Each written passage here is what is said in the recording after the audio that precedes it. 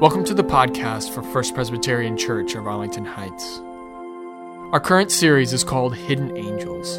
The premise behind this series is to highlight certain people in our congregation who have done amazing things for other people.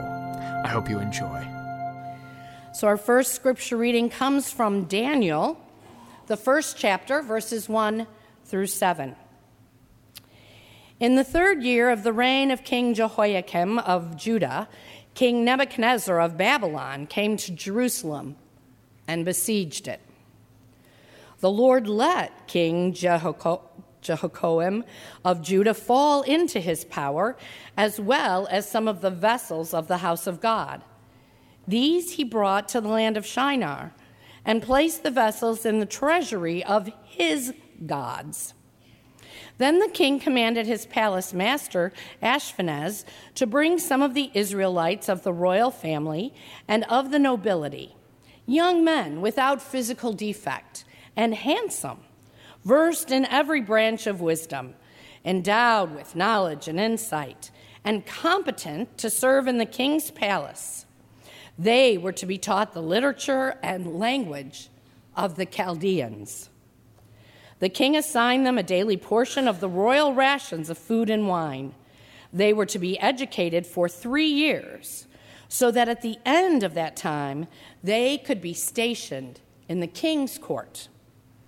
Among them were Daniel, Hananiah, Mishael, and Azariah from the tribe of Judah. The palace master gave them other names. Daniel he called Belteshazzar, Hananiah he called Shadrach, Mishael he called Meshach, and Azariah he called Abednego. The word of the Lord. Thanks be to God. I hope you all noticed that I gave her all the hard names to do for that first part. I was trying to catch TC at the first service. Unfortunately, he read it ahead of time. It would have been really good comedy hour for him to have just read it, because a lot of times he doesn't read it before he gets up. But he read it ahead, so what are you going to do? All right, we're going to continue on with Daniel and what we were talking about. It's the same, it's just the next verse. But Daniel resolved that he would not defile himself with the royal rations of food and wine. So he asked the palace master to allow him not to defile himself. Now God allowed Daniel to receive favor and compassion from the palace master. The palace master said to Daniel, "I'm afraid of my lord the king. He has appointed your food and your drink. If he should see you in poorer condition than the other young men of your own age, you would endanger my head with the king." Then Daniel asked the guard, whom the palace master had appointed over Daniel, Hananiah, Mishael, and Azariah, "Please test your servants for 10 days. Let us be given vegetables to eat and water to drink. You can then compare our appearance with the appearance of the young men who eat the royal rations, and deal with your servants according to what you observe." So he agreed to this proposal and tested them for 10 days. And at the end of 10 days, it was observed that they appeared better and fatter than all the young men who had been eating the royal rations. So the guard continued to withdraw their royal rations and the wine they were to drink, and gave them vegetables. To these 4 young men, God gave knowledge and skill in every aspect of literature and wisdom. Daniel also had insight into all visions and dreams. This is the word of the Lord. So you all are probably aware, if you've been here, we're doing a sermon series called Hidden Angels. The premise behind this sermon series is that we are lifting up members of our congregation who have done amazing things for others. And each week we begin with a pre-taped interview, and that interview lays the foundation for the topic we are going to be discussing for the day. And then we'll look at it from a cultural, social, spiritual perspective and ask the question, what does God have to tell us about how we should be living differently as a result of all of this information? That's my disclaimer. You ready to look at the interview? All right, let's go. Hi, I'm Jody Rowley, and I have been part of First Presbyterian Church for over 40 years.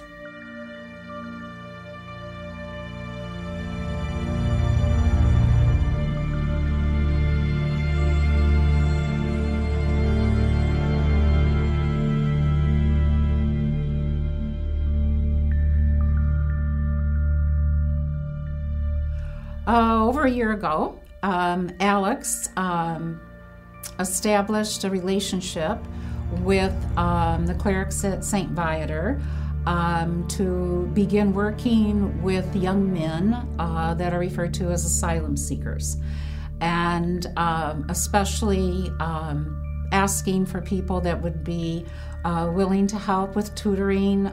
There was a lot of need for English language instruction, and in that I am an English as second language teacher, I thought that's a place for me. So I'd like to tell a little story about one of my students who is from an African country. The first piece of information that I think is really important to share with you that really stunned me is that the young man has had no formal education in his life. We are at the point right now where I am teaching him the sounds of the alphabet. A-E-I-O-U, spelling words. That's where we are. I mean, you talk about the beginning, it's the beginning. I have always enjoyed the piece of teaching, of affirming my students, of helping them to know that, yeah, it's okay to think you can do it, because you can. One thing that I for sure want to mention that has impacted me is when you walk in the door at Viator House, where I go to tutor, there is a 8.5 by 11 sheet of paper on the wall, and it says, "You are safe here." That, the first time I saw that, in my head I was just like, really? You have to tell somebody they're safe? Have I ever in my entire life had to be told I was safe? Well, guess what? They do. And it's big. It's really big. And that impacted me greatly. The courage that it takes for these young people, they're 17 years old, to make their way to a place where they know nothing. They know no language. They know no culture.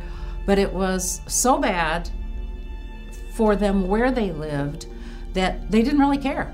And probably their bravery is one of the hugest things to me.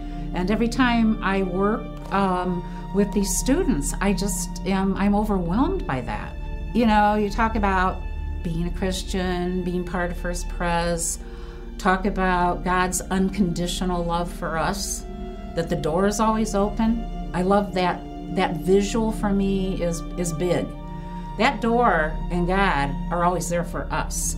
And for people that haven't known unconditional love, and certainly there are a lot of people out there that haven't, I think we can help to extend that love to the underserved.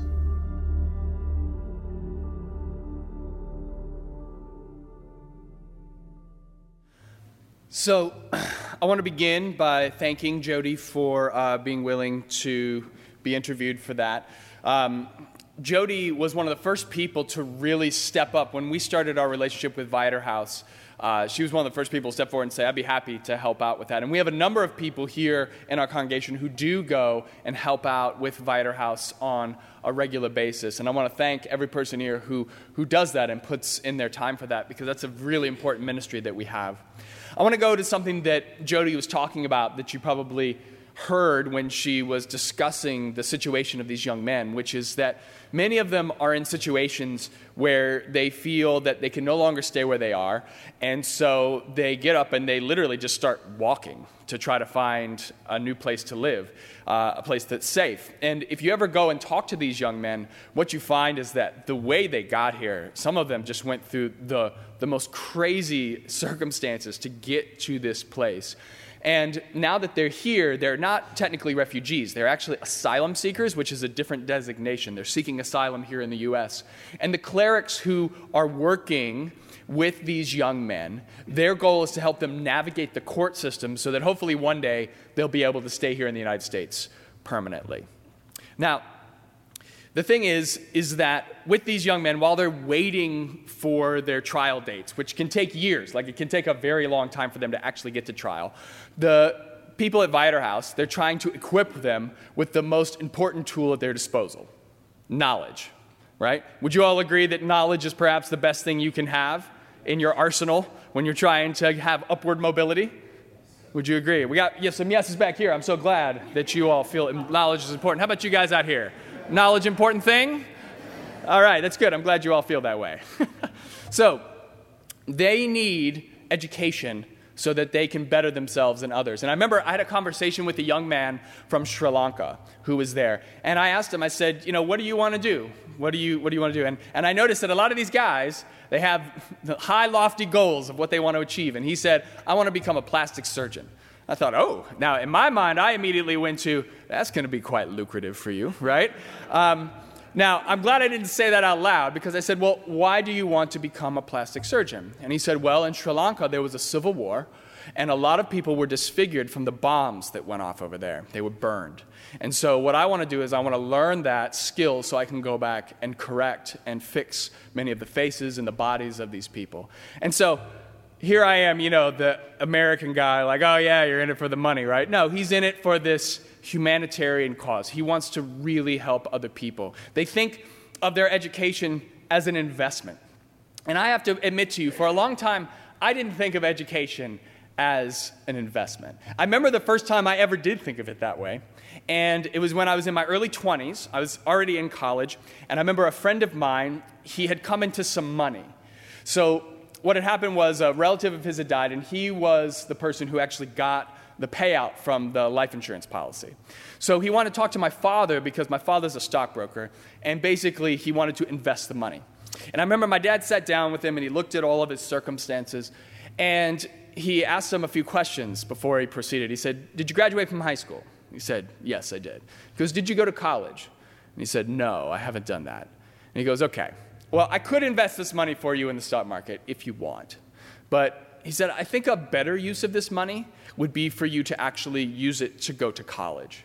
Because ultimately, the amount of money that you're going to earn over your lifetime will be so much more compared to what I could do if I could invest this sum into the stock market for you. So I suggest you go out, you get an education, because that's going to benefit you in the long run. And I remember really being taken aback by that, because I figured my dad would just be like, whatever, take the money, throw it in the market, be done with it.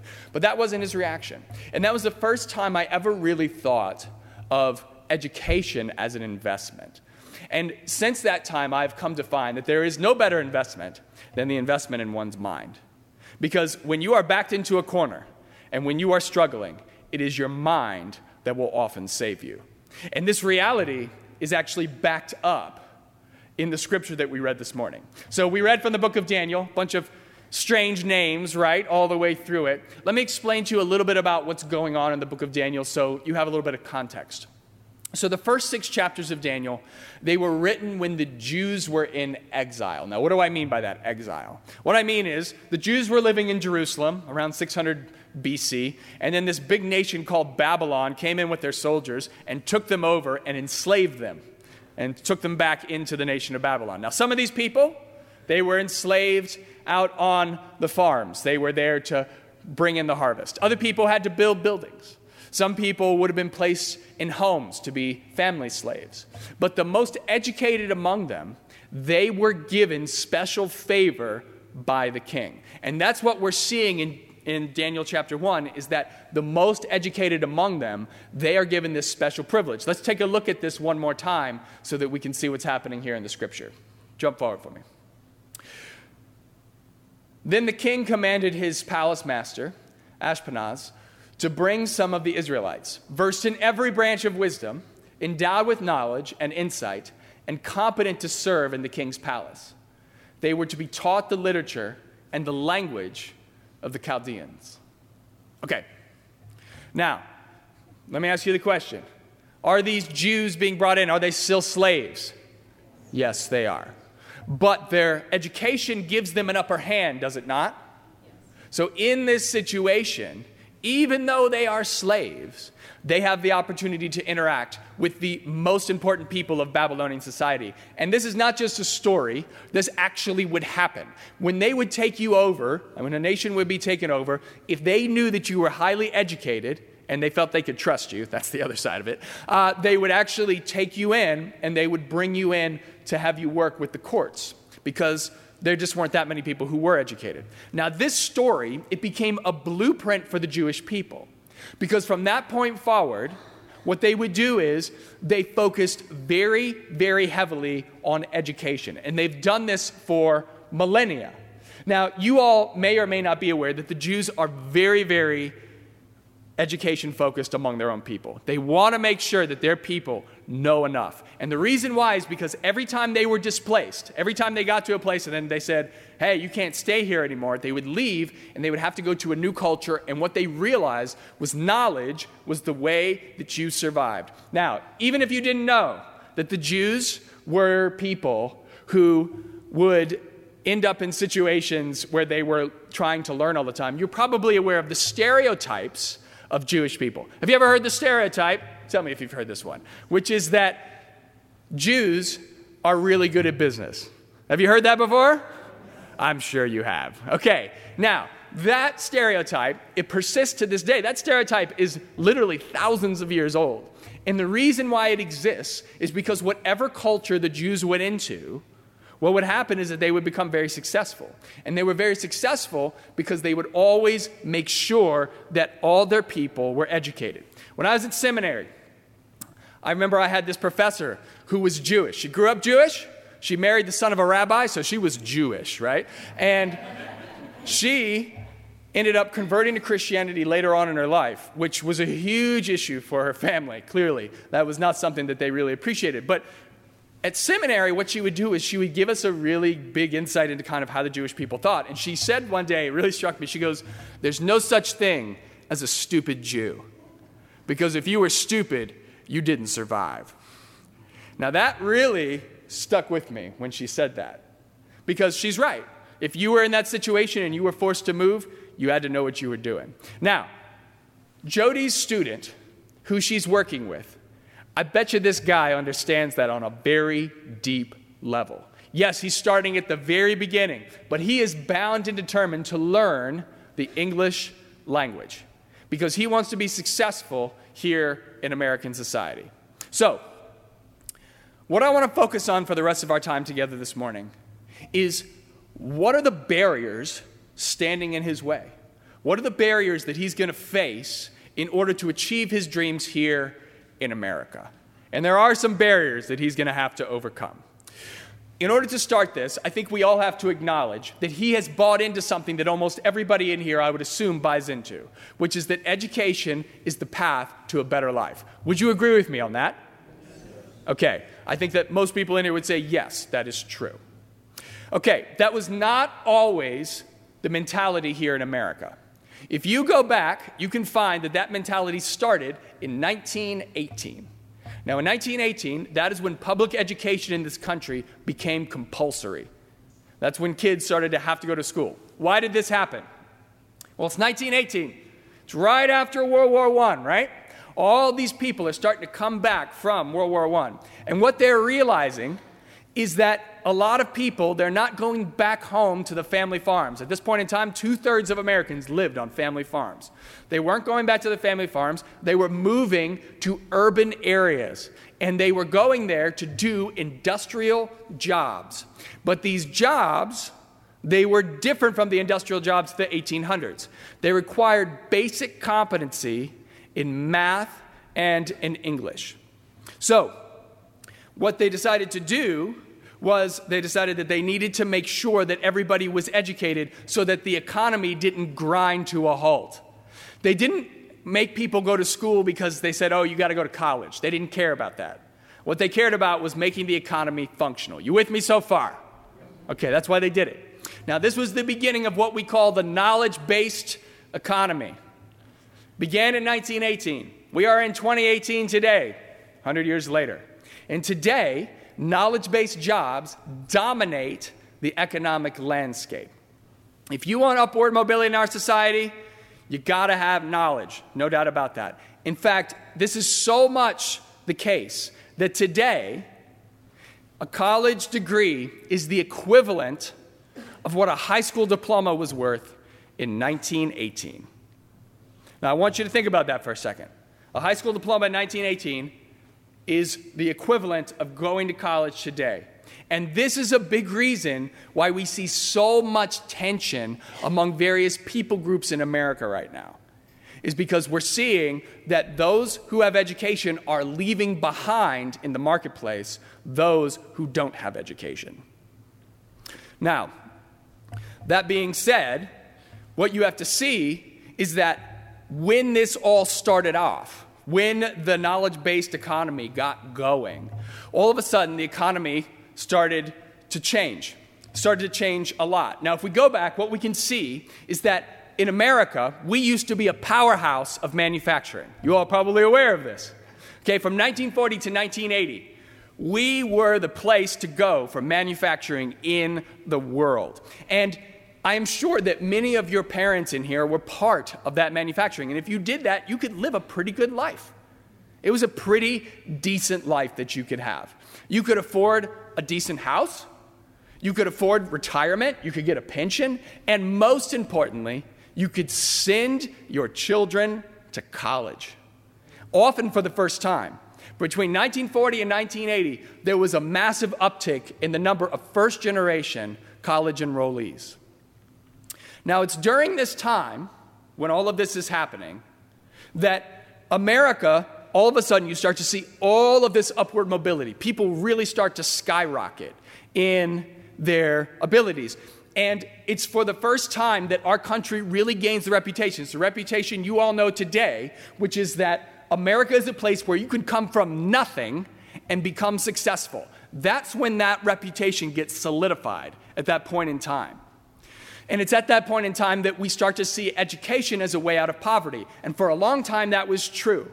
If you were poor and you were the recipient of an education, then you could literally flip the tables on your family's financial circumstances. I know many of you in here, we've had conversations about how you grew up poor and you didn't have anything, and you went to school and you were able to flip around your family's circumstances and give them a good life. I know a number of you in here were that way.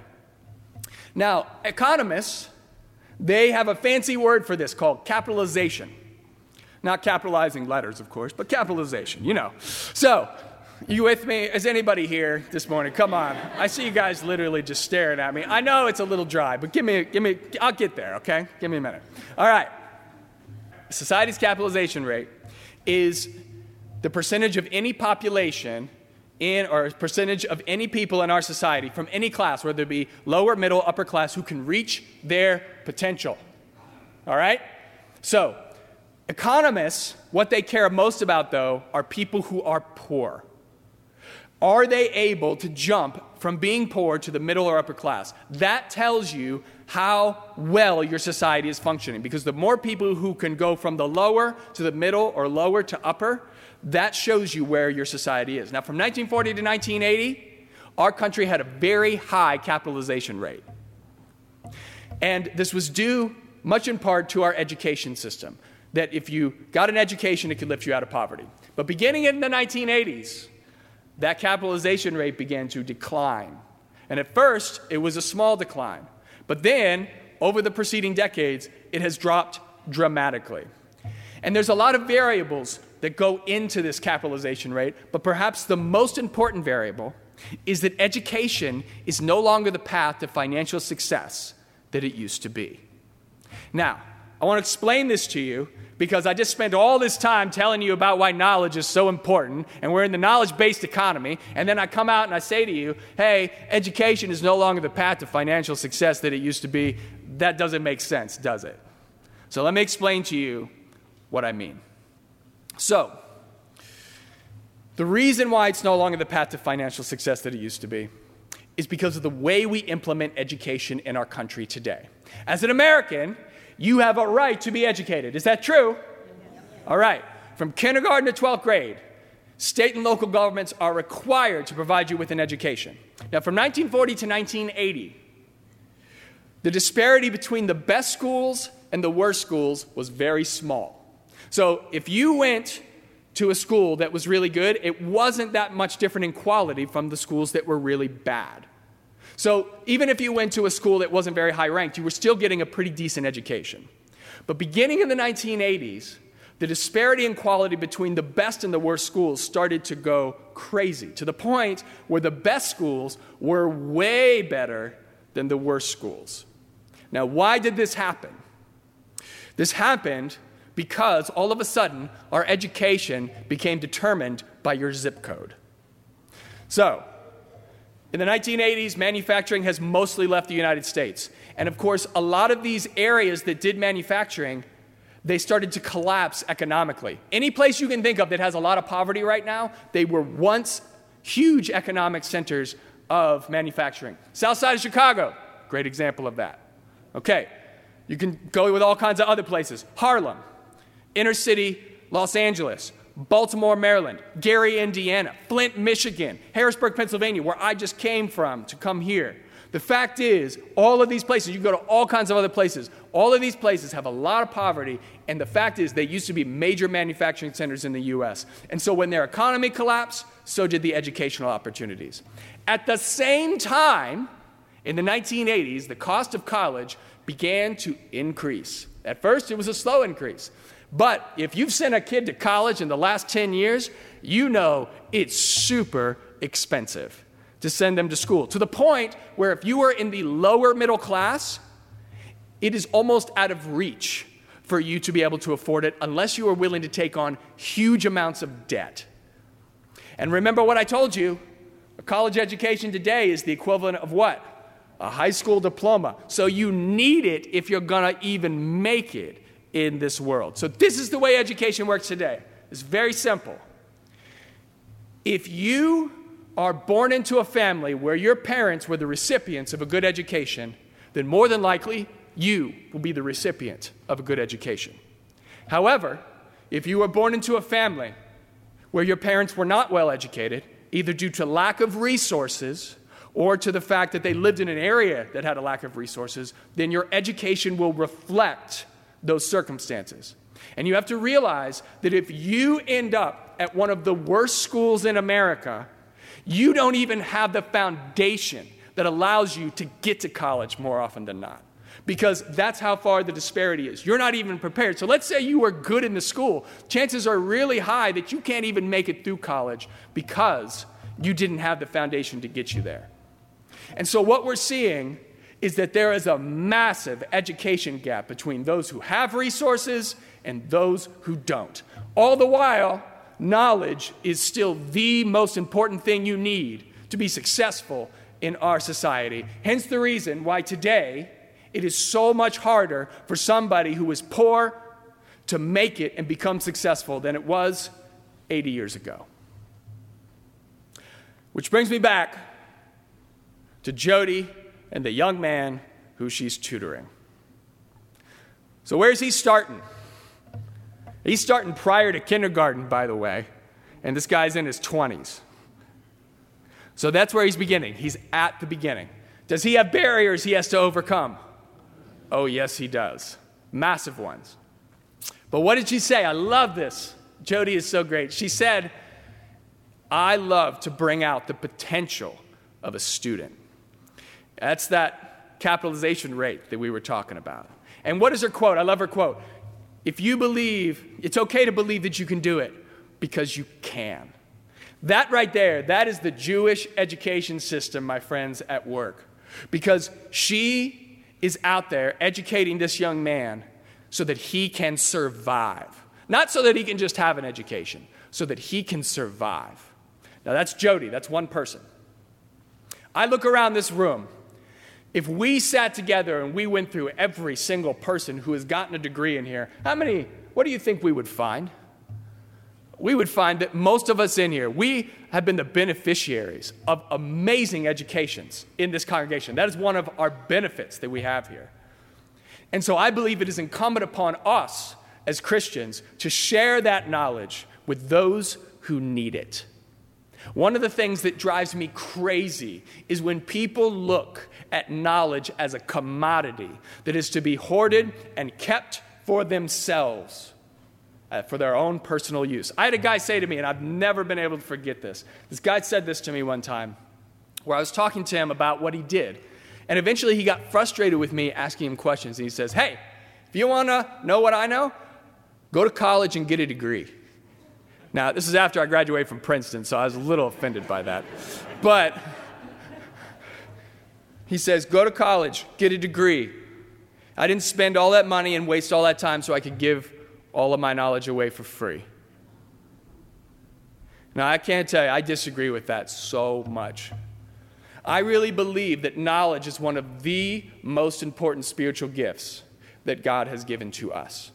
And the reason I believe that is because the more that I learn about the world, the more that enhances my understanding of the Scriptures and God, the closer my connection is with God. And you want to know why I feel that way? Because I see God and knowledge as being linked together. Let me explain what I mean by that. So God is eternal, or at least that's what we believe. Do you believe God is eternal? Yes. Okay. Knowledge, by the way, is also eternal. And I believe that God comes from knowledge. Or knowledge comes from God. So think about this for a second. If we were gone tomorrow, would 2 + 2 still equal 4? Absolutely it would, right? If we were gone tomorrow, would the forces that govern this universe, would they still exist? Right? Even if we couldn't define them, would they still exist? Absolutely they would. Here's a little harder one. If we were still gone, would love still be one of the most important forces in the universe? I think so. Even though we aren't here, those things are still present. And so in this way, every time I gain knowledge, I feel that I'm gaining a glimpse of God. And this is why I preach the way that I do for you all. Okay, I try to tell you, with my limited understanding of the world, what I know. Okay? Because I really believe that you deserve to know as much as possible. Because when I was at seminary, I learned a lot of things that gave me glimpses of God everywhere. And so I tell you everything I know because I feel like you deserve to know those glimpses of God as well. I believe that you deserve to know everything I have, and you shouldn't have to go to seminary to learn about it.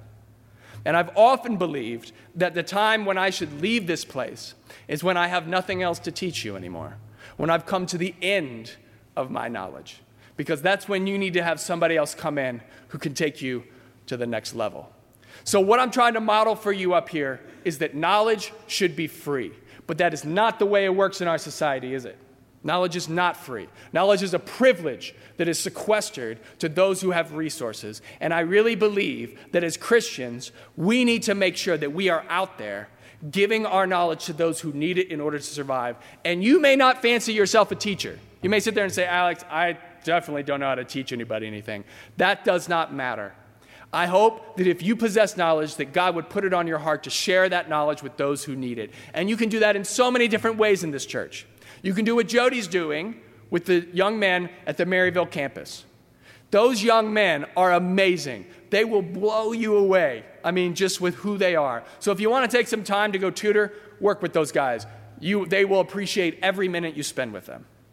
If you don't want to do that, you can always work with our K-5 at Family Night. For our Kids Connect, a lot of those kids need people who are willing to spend time with them and show them love and knowledge.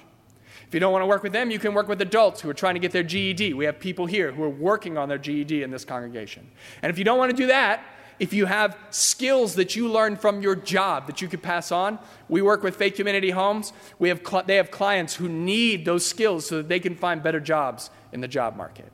All this to say that if you have knowledge, and I assume all of you do in here, am I right about that?